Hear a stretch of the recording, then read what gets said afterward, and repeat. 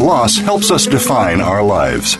By allowing our grief to matter, we discover our own strengths and embrace our authentic selves. Welcome to Good Grief with your host, Cheryl Jones.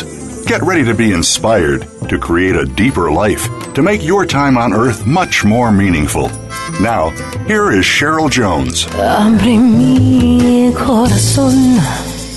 Hello, I'm Cheryl Jones, and I want to welcome you to Good Grief, where we talk each week about the transformations that can come from loss. Today I'm talking with Belruth Naparstek. Belruth is a psychotherapist, author, speaker, and guided imagery pioneer, and also the creator of Health Journeys guided imagery audio series, helping listeners to manage stress, chronic illness, and emotional challenges. Her first book, Staying Well with Guided Imagery, is a widely used primer on imagery and healing. Her second book, Your Sixth Sense, has been translated into 9 languages. Her book on imagery and post-traumatic stress, Invisible Heroes, Survivors of Trauma and How They Heal, won the Spirituality and Health Top 50 Books Award and was called the most useful book for trauma survivors to be published in the last decade. As Prevention Magazine has noted, Belruth has been quietly creating an underground revolution among mainstream health and mental health bureaucracies by persuading major institutions to distribute her guided imagery recordings, in most instances free of charge to recipients. Welcome, Belruth. Cheryl, happy to be here. Those recipients out there. I know, they're everywhere. I've really been immersed in your guided imagery leading up to today, and so I must say I'm feeling quite well. So I'll start by saying thank you for that. Oh, you're welcome. Thank you for listening to them. Absolutely. You've made me also realize just how much the people who've been healing in my life have integrated imagery in their various ways. And I'm sure we'll get around to some of that in the interview, but I wonder if you would start just by, for people who really haven't been exposed to guided imagery and might have some misinformed ideas about it, could you just say your understanding of guided imagery, where you're coming from with it? Sure. It's I like to think of it as a kind of deliberate, directed daydreaming that's guided, often soothing words to music, and it's immersive, it's somewhat hypnotic, it's designed to help you imagine some state you aspire to be in. So that could be healing your cancer, helping your chemotherapy work better, getting prepared for surgery so that you may bleed a little bit less, helping you with depression so you can sort of get back in touch with your core energy that's been kind of buried in a fog of other stuff. So it's basically using all of the senses, not just the visual sense. That's why we don't call it visualization, but using all of the senses to get a story, a healing story going in your head and your body. Mostly, in fact, your body, not your head so much. I feel as if that's really crucial, because I remember when I was first, 3 or 4 decades ago, introduced to visualization, it was a very visual practice. Mm-hmm. And only 45% of the population is strongly wired visually. So you can see where a lot of people would think, well, I can't do that. Uh-huh. But anyway, I'm sorry, I interrupted you. You were on your way. No. That's a very good thing to bear in mind, that all those 55% who might be wired a different way would have a hard time connecting with a visual image. Right. And also a visual image tends to be kind of two-dimensional. What you really want to do is have felt sense in the body, and you want to be able to hear and sense and smell and taste even. Any way you're wired, you want to bring that in. so that the whole person is behind this intention. And it can be surprisingly effective. People often don't really know even which way they're wired till they try some of this. And even very skeptical people can get very involved with it if the circumstances are right. So it's exciting. It's something to try. And I would say about 85% of the population can respond well to it, and about 15% either hate being asked to, stay still or to be guided by somebody else's voice, or don't like to close their eyes. Would it interrupt it if someone was such a person who didn't like to close their eyes if they simply kept them open? That's exactly what I tell them to do. Keep them open, keep them at half-mast. Sometimes trauma survivors don't like to close their eyes, don't feel safe to do so. So we just say, just keep them keep your lids at half-mast. That's fine. I'm thinking of a very, very close friend of mine who's been a meditator since she was a teenager. She's in her late 60s now, and she has a condition where she can't close her eyes, and she's had to relearn how to meditate. Yes. With her eyes a little bit open after decades and decades and decades, but it's been doable. Yes. It's better than losing the meditation practice. Oh, you bet. And it is doable. And it is a switch you can make. It's surprisingly switchable. Yes. You're also bringing to mind something I believe about therapy, which is that it doesn't work unless it's an experience. It doesn't really work as an idea. So as I was listening to your tapes, I was so aware how experiential they were because of the body touchstones. That I can imagine people finish and they do feel as if they've had an experience, not just been exposed to an idea.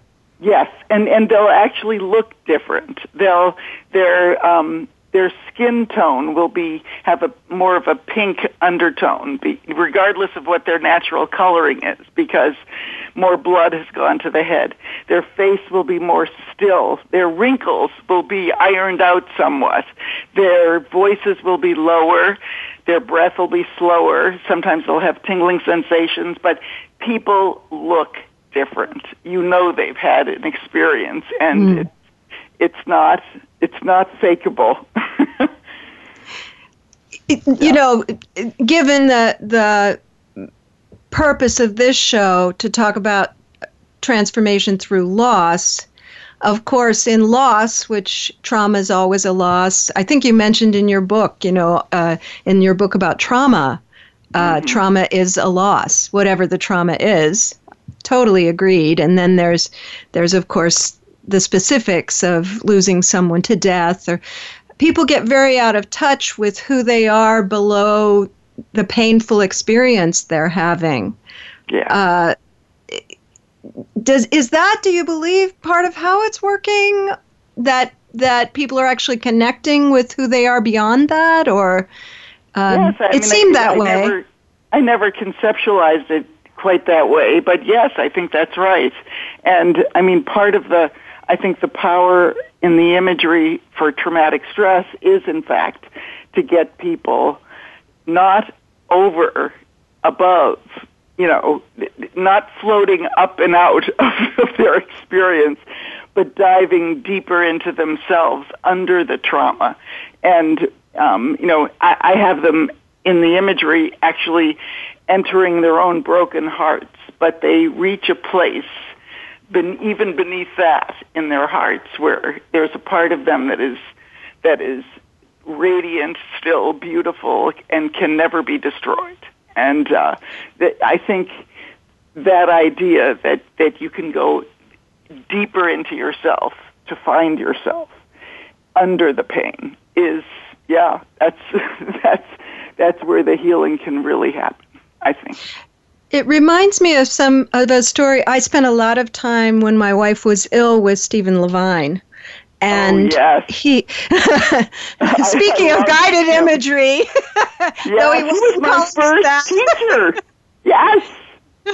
I'm sorry. Anyway. I keep interrupting you. I'm sorry. Oh, no. I don't mind. I don't mind interruptions one bit. Anyway, he used to tell this story about a person in a workshop who had experienced childhood sexual abuse. And they had done a meditation, and people were telling stories of their transcendence, and they were in the clouds, and they were, all over the place, not in the room. And she raised her hand and said, "That's all very nice, but what I'm looking for is a really good in-the-body experience." Yes. That always stuck with me. It seems to me your meditations, your guided imagery would lead in that direction to make the body safe again. Yes. And, most people are able to work with that. And, but it's always... It always depends on the state of readiness in the person who's doing it. And, sometimes it takes a while for some trauma survivors, especially survivors of childhood sexual abuse, to be willing to get back in there. They're so used to coming out. On the other hand, they are so used to being in a somewhat dissociated state that when you give them a positive dissociated state, which is, a hypnotic guided imagery that leads to a positive outcome, they can do that too. The dissociated state is a very old friend. That's really a powerful idea, which I did pick up on in reading and listening, that the same thing that was developed traumatically also can serve healing. That seems very magical to me when I think about it. The idea that no experience is wasted. No matter what happens to us, it can be deployed in some way, even if it has to be tweaked and transformed somewhat, but it can be used in other ways. It's not wasted. Not just pain. Absolutely. I want to give people a little bit of we're going to be sharing a couple of clips today. I want to stop now and give people a little bit of a idea or feel for what these sound like. Of course, they're maybe 1 hour long guided meditations, and we're just going to play a little bit. But is there anything you'd like to say about the clip from the trauma guided imagery before I go ahead and share that? Oh, thanks. Well, just that, there is this, it's preceded, and I would say that the guided imagery part is probably about 25 minutes long, and then there are affirmations on a different segment. Really, all people need is about 15 minutes to have a good impact. But in any case, people are sort of guided down into their bodies, so they are encouraged to sort of get back in touch with being inside of the body. And then this guide appears and basically creates an invitation for a journey into the person's own broken heart. Which, and I can't exactly remember where the clip starts. Well, let's just listen. Let's just listen. I think that'll tell it all. Okay, good. And there are gifts for you here, where you'd least expect to find them. And leaning down, picks up a luminous object from under the rubble and gives it to you for safekeeping. And it might feel warm in your hand, a perfect fit as you wrap your fingers around it and continue along your way. Noticing a golden light glowing up from the ground some distance away, and walking toward it, you slowly approach what looks like a glowing cave or hollow, with a hazy golden light filtering out from it. And you can see that this is a tunnel, but like no other because it glows. leading down into an older, deeper part of your heart. And so the two of you enter, continuing to breathe deeply and easily.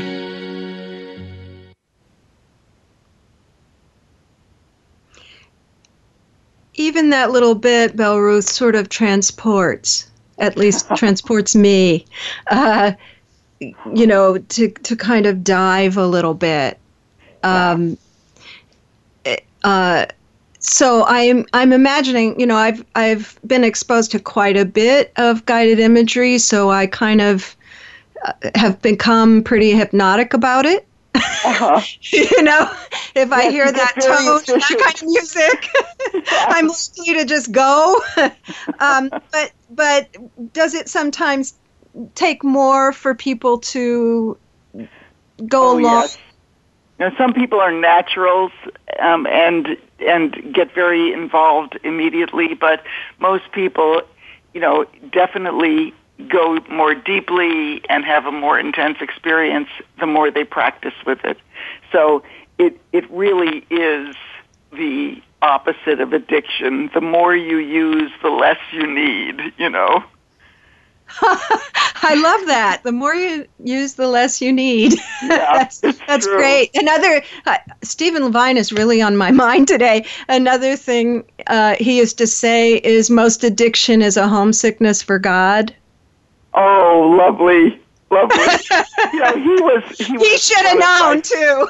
Oh yeah, he was one of my favorite teachers. He just was somebody special.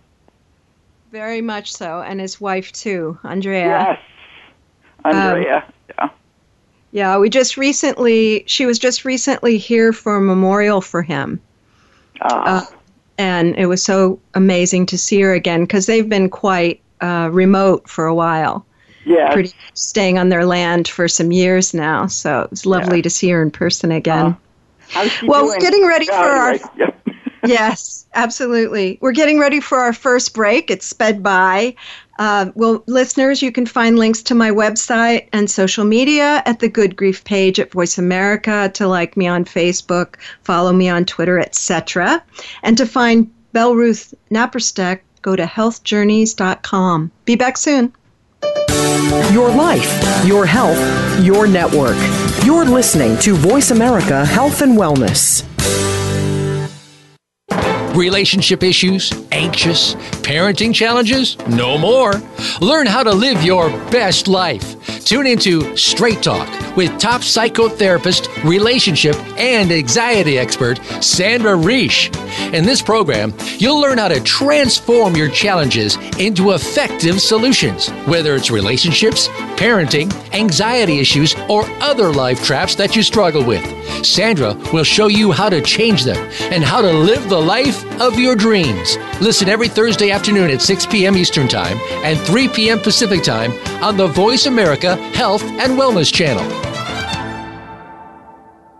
Follow the Voice America Talk Radio Network on Twitter. We're at Voice America TRN. You'll get the latest fix on what's happening with our shows, this week's featured guests, and general happenings that you should know about at the Voice America Talk Radio Network. Now you don't have to miss anything when you're away from your home or office. Just go to twitter.com/Voice America TRN or follow along with us at Voice America TRN, the Voice America Talk Radio Network. We're on the cutting edge of social media. Can you keep up? We're making it easier to listen to the Voice America Talk Radio Network live wherever you go on iPhone, BlackBerry, or Android. Download it from the Apple iTunes App Store, BlackBerry App World, or Android Market.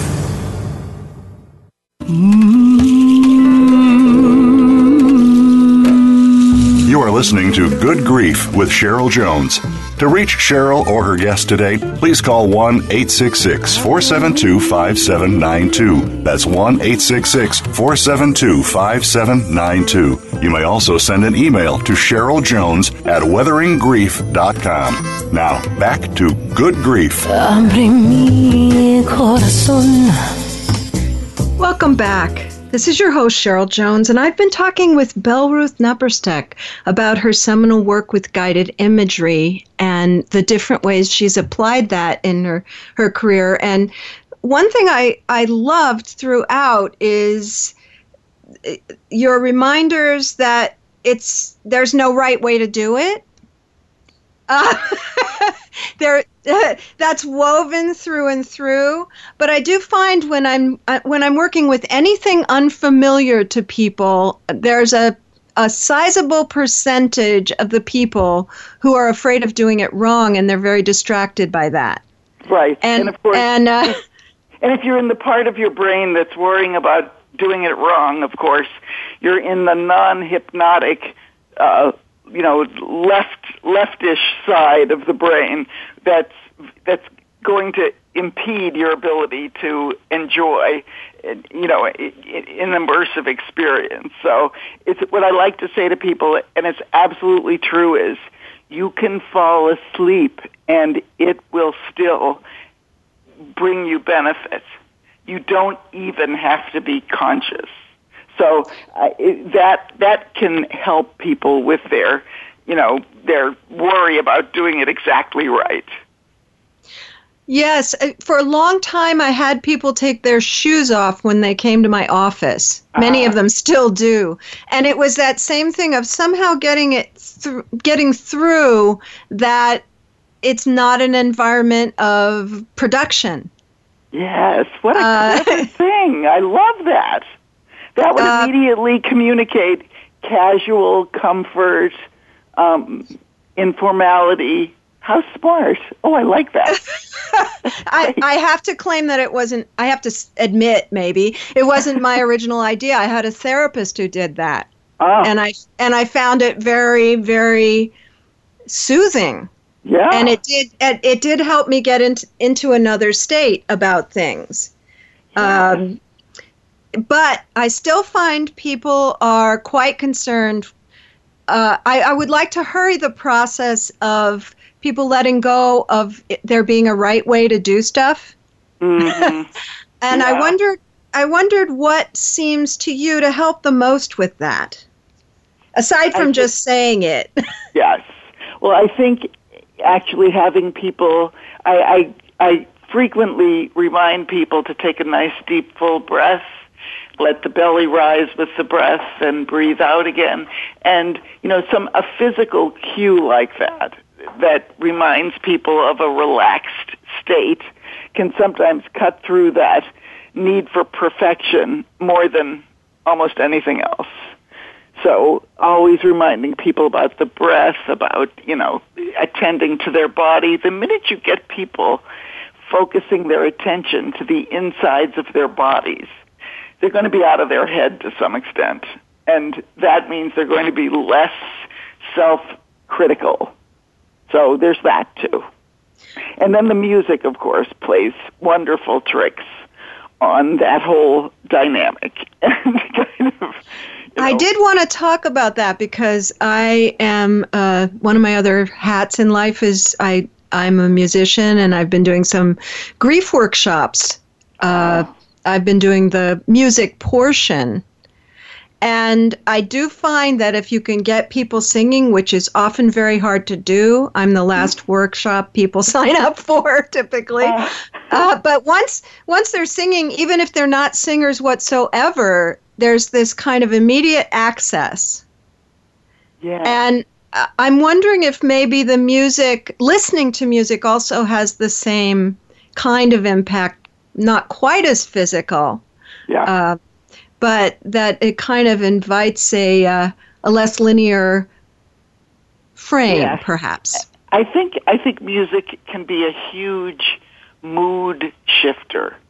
Very quick, and people respond differently. But if somebody said to me, "Which sense helps you change your mood?" I would say, "Hearing music changes my mood." Mm-hmm. And I think that's true for many people.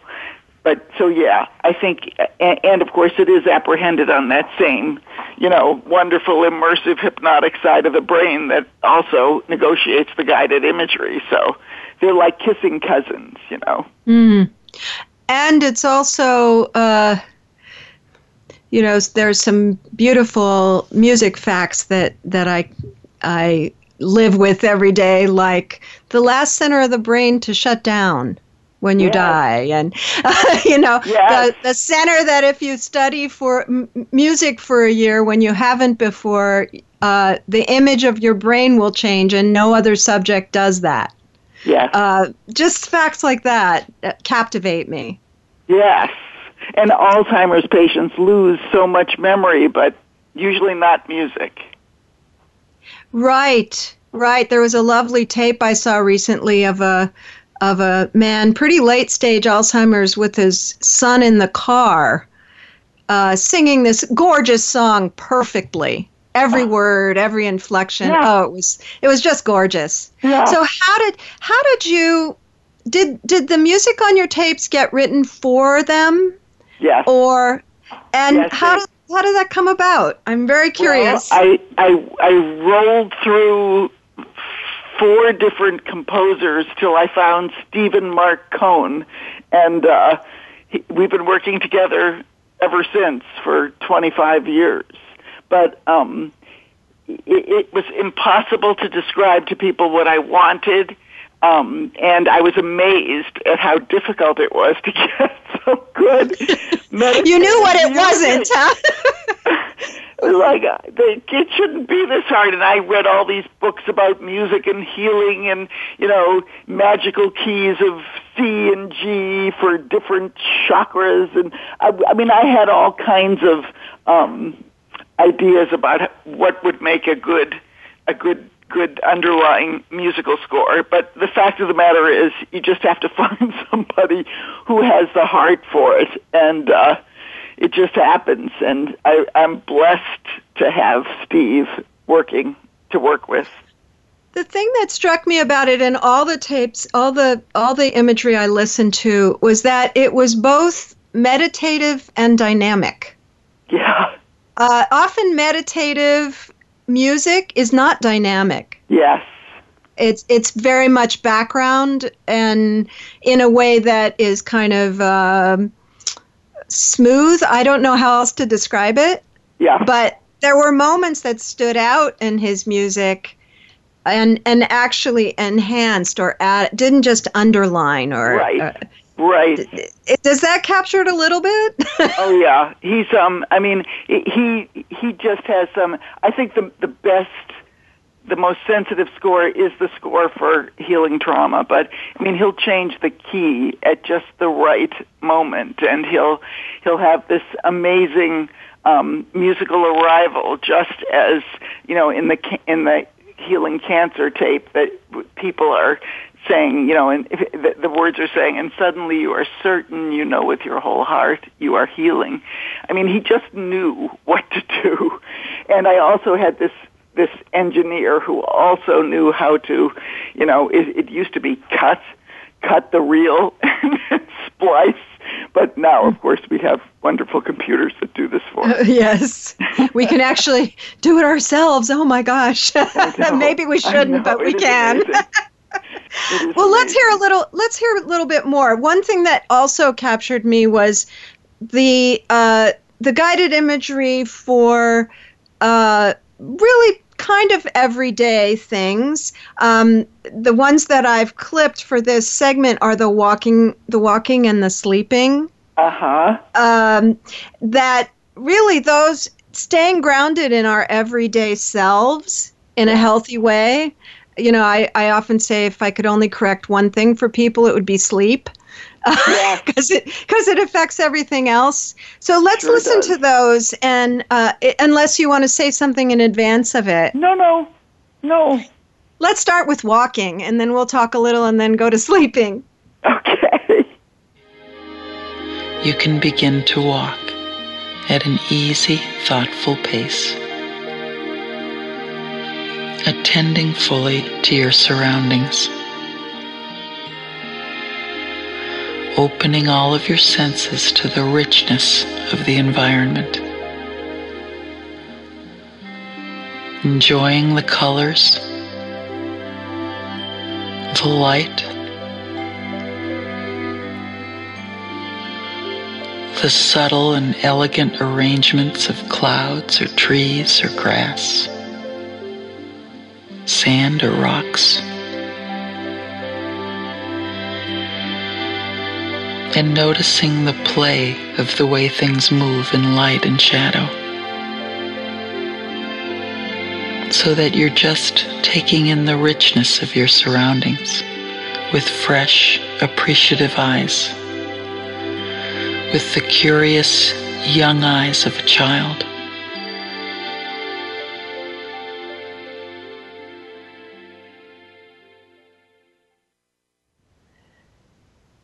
I feel as if I'm on a path in the woods right now.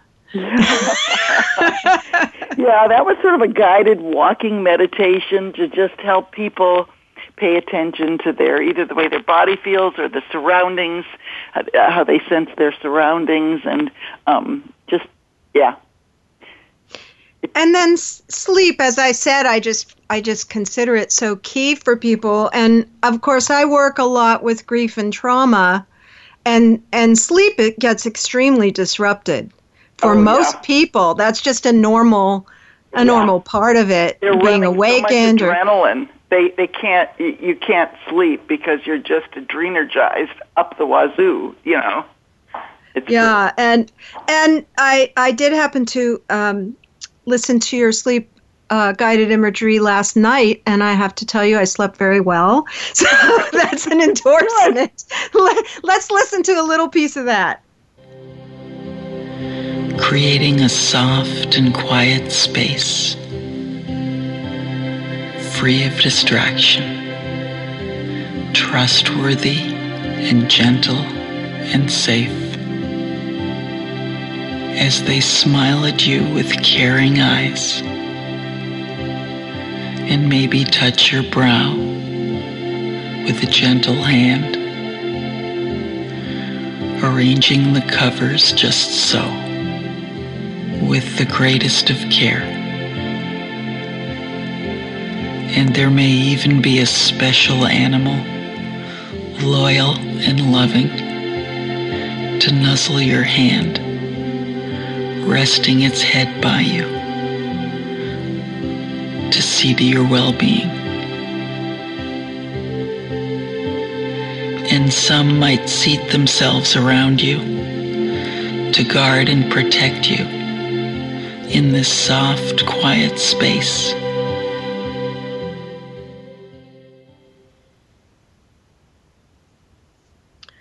One thing that stands out about this and every other of your meditations, guided imagery, is the sense of being accompanied.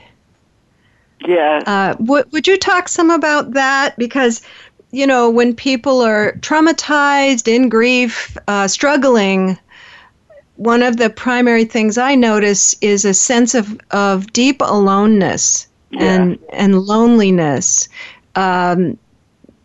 But let me hear you talk some about almost always, I'd say, including that as part of what you're guiding people towards. Probably the only one that doesn't have it is general wellness.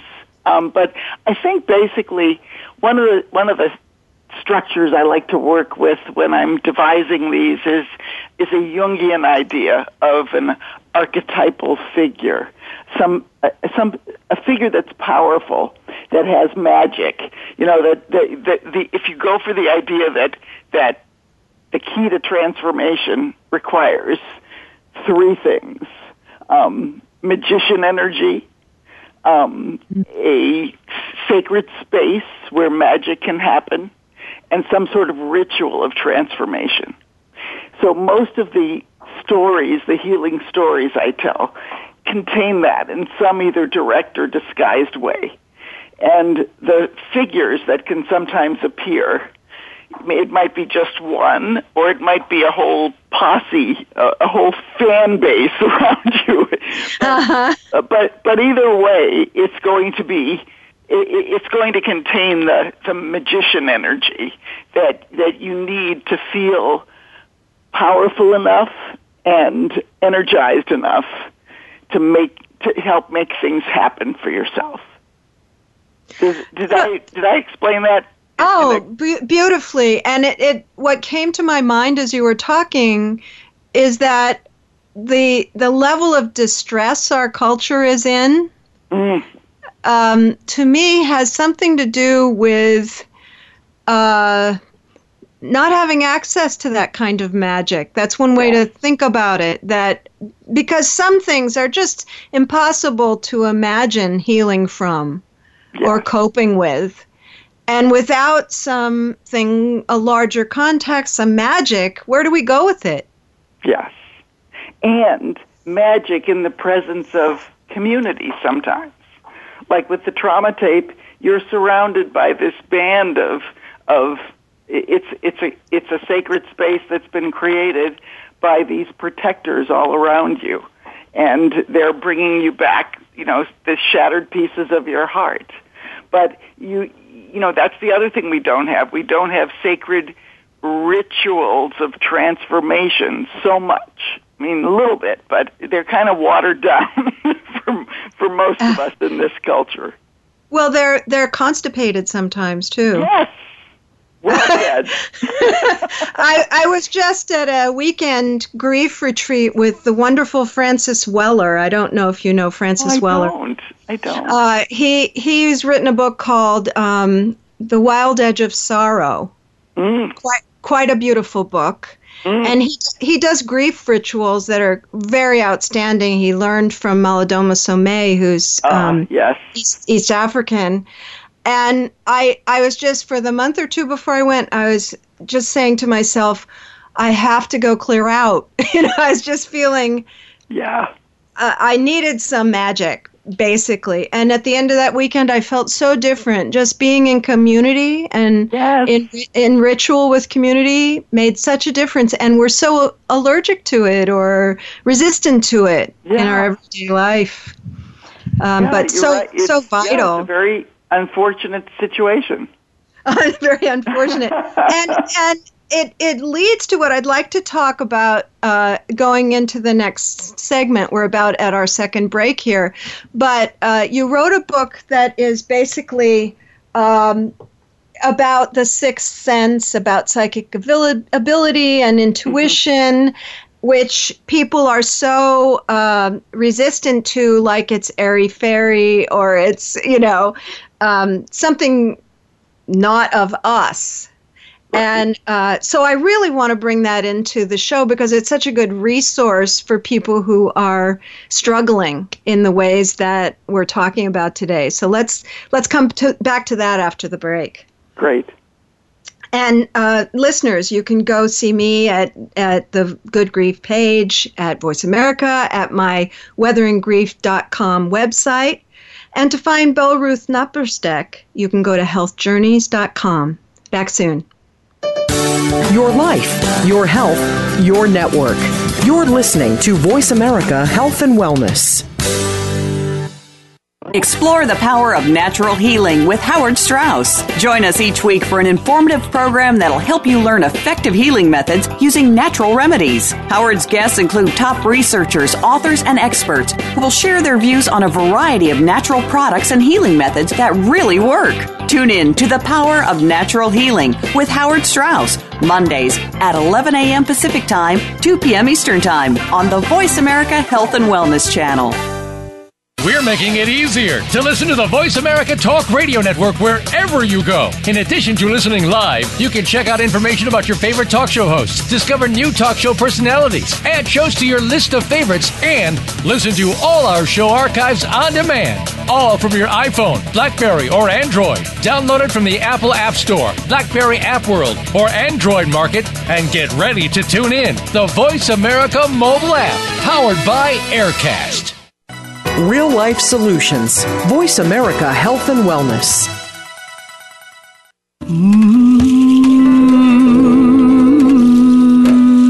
You are listening to Good Grief with Cheryl Jones. To reach Cheryl or her guest today, please call 1-866-472-5792. That's 1-866-472-5792. You may also send an email to CherylJones@weatheringgrief.com. Now, back to Good Grief. Well, Welcome back to Good Grief. I'm here with Belle-Ruth Naparstek, author of several books about guided imagery and a series of wonderful guided meditation tapes that we've been partaking of this hour, addressing issues like sleeplessness, recovering from trauma, grief, forgiveness, several others, health and wellness. And before the break, Belle-Ruth, I was saying that I'd like to talk about this idea of psychic ability and intuition, that whole less linear aspect of our living that gets, I guess I would say it gets ousted from our lives as if somehow it doesn't exist or it's fake. It's, and so I'm curious how you came to be brave as a therapist and write about that, come out of the closet a little bit with because it happens all the time. The things you described about what happens in your practice were so familiar to me. I don't know how we would do what we do without a certain amount of intuitive leap, at least. Right. And, so, and it got me thinking about my parents. They were very rational people, but there was always that little sprinkling of what couldn't be explained that they kind of kept secret, Yeah. Could you talk about how we kind of bring that out and make it accessible for people, because it's such a resource? It is a resource, and most people are using it whether they're aware of it or not. There are very few people that are strictly linear. And I guess as a therapist, the reason it became so clear to me was my clients became the focus of my meditation. I was basically in an altered state when I listened to them. And it was a wonderful privilege of an experience for me. I couldn't believe people paid me for this. I know what you mean about that. It was so rich. But I would basically just, give up my entire attention to this person who was, telling me his or her story, and I could just sort of let go of judgment, focus on, feelings of love and care for this person, and just listen. And it wasn't that I wasn't doing anything. I'd been experienced enough to know questions to ask, places to go, places not to go. But basically, underneath it all was this meditation on this person. And what I found was, over the years, it got deeper, and I would have these insights about them very quickly. So the work became, it seemed like I was doing less, but the progress was more efficient. And I think that had to do with working with an open heart, which is actually the critical piece, I think, of accessing intuition at will, with safety and boundaries, is to just focus on opening the heart. And what I did, I wanted this book not to just be, let me tell you how incredibly psychic I am. What a lot of these Which is clearly true. but I interviewed many people who were known to be highly intuitive or psychic, or and I did a lot of networking to find all of these people. And I basically was looking for common ground, common ways they accessed this. What did they all do the same? Mm-hmm. And that was very informative to me, because they taught me, first of all, the conversations were fabulous and a lot of fun, but they also taught me this business of going inward and opening the heart. Mm-hmm.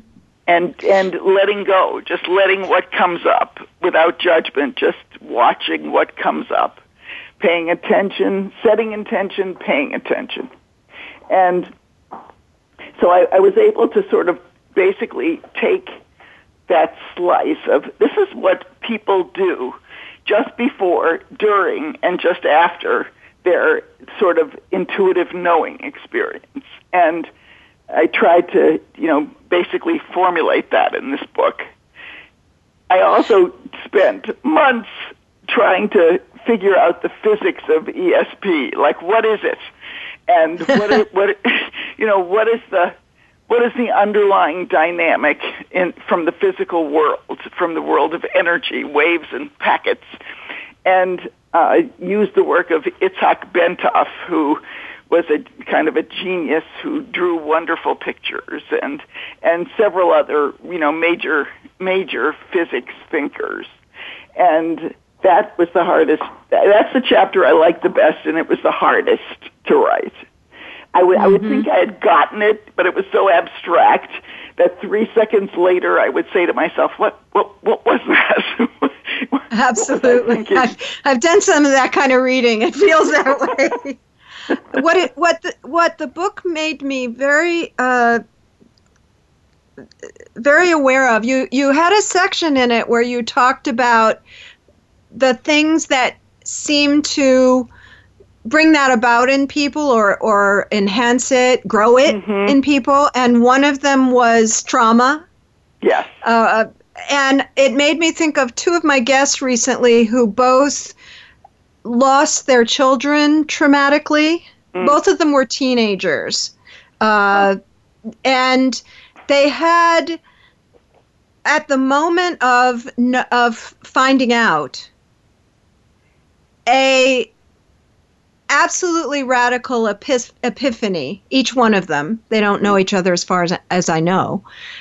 And that guided the whole process for them. And to me, it seemed like that kind of psychic flash that you talk about in the book. Could not have been planned, could not have been invited even. It just happened. Yes. And one in particular, I interviewed her a couple of weeks ago. Hers was something, I'm going to paraphrase a little, I have a life.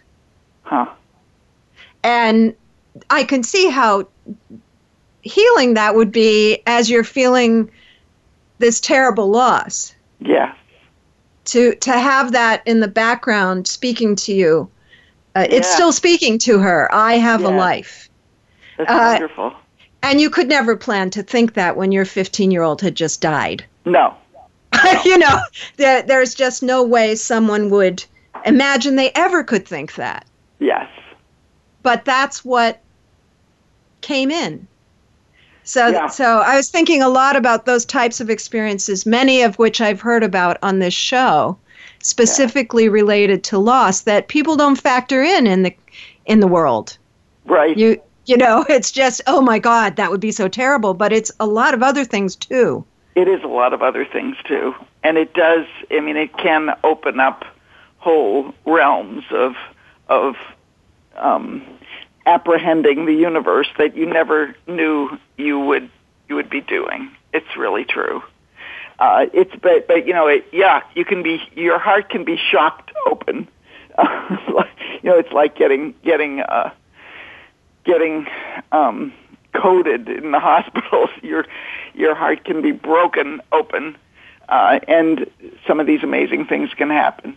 It's interesting that you said, how could you be, how did you get the courage to write about this? I didn't find it that I wasn't that worried about it. I found people to be really, really interested in it, even if they hadn't admitted it.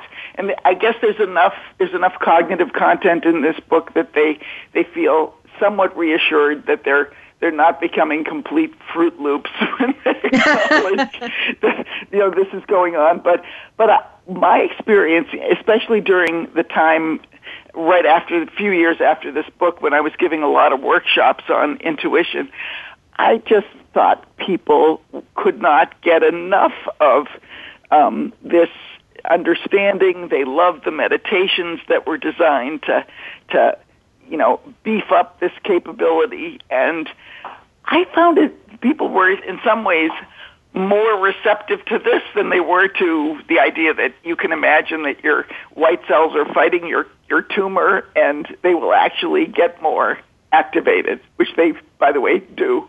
But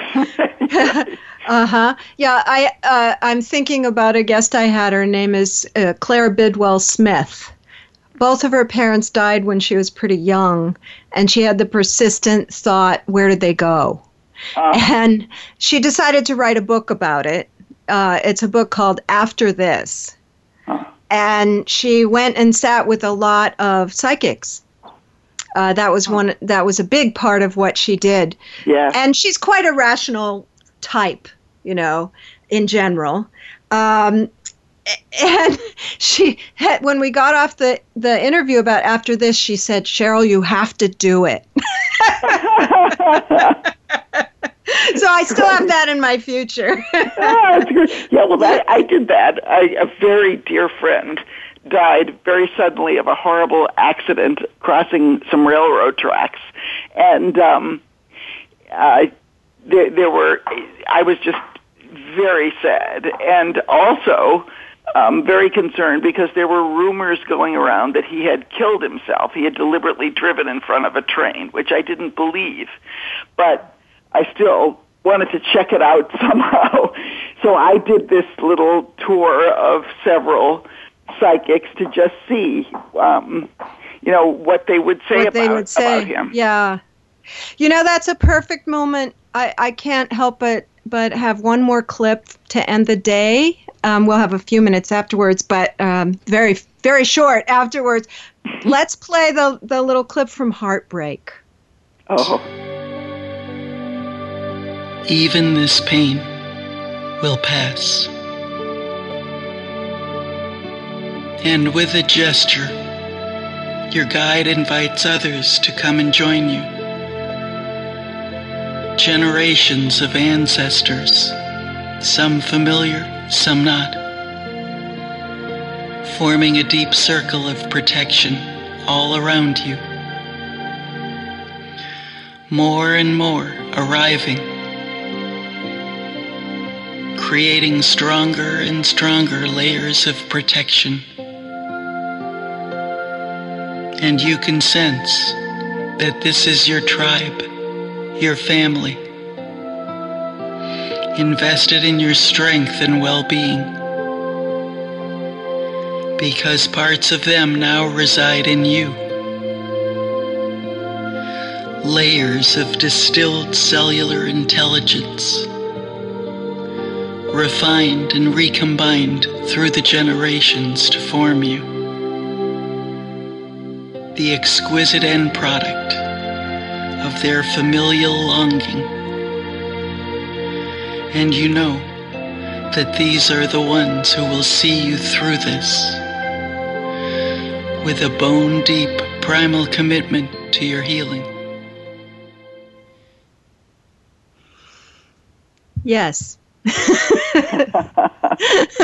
It's the only word in my mind now is yes. That idea of being accompanied that way, it feels so beautiful. Oh, thank you. Yeah. And I like the idea of ancestors that go way back, that are part of your identity and that can't be undone, that cannot be undone. It's in your bones.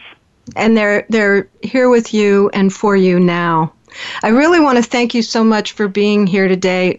I don't feel like an hour was enough, so maybe we'll have to meet again sometime when you're working on a project, Belle-Ruth. Thank you so much. And thank you for really looking into what I do. A lot of interviewers don't, and it's been delightful for me. So thank you. Wonderful. You're very welcome. It was my pleasure. Absolutely. And to find Belle-Ruth, you can go to healingjourneys.com. Health Journeys. I'm sorry, Health Journeys. That's a different outfit. Very good, but a different outfit. Sorry about that. Thanks for correcting me.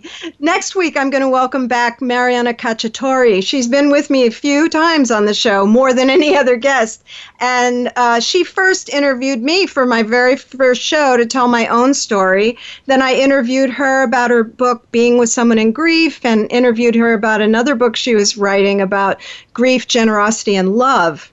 She's developed a 9-month program entitled The Way of Love, Generosity, and Grief, which will elaborate on the concepts in her upcoming book of the same title. And I love the subtitle of the book, An Intimate Portrayal of Stitching the Heart Back Together. Oh, indeed. This has been Good Grief with Cheryl Jones. I look forward to being with you again next week for another meaningful conversation.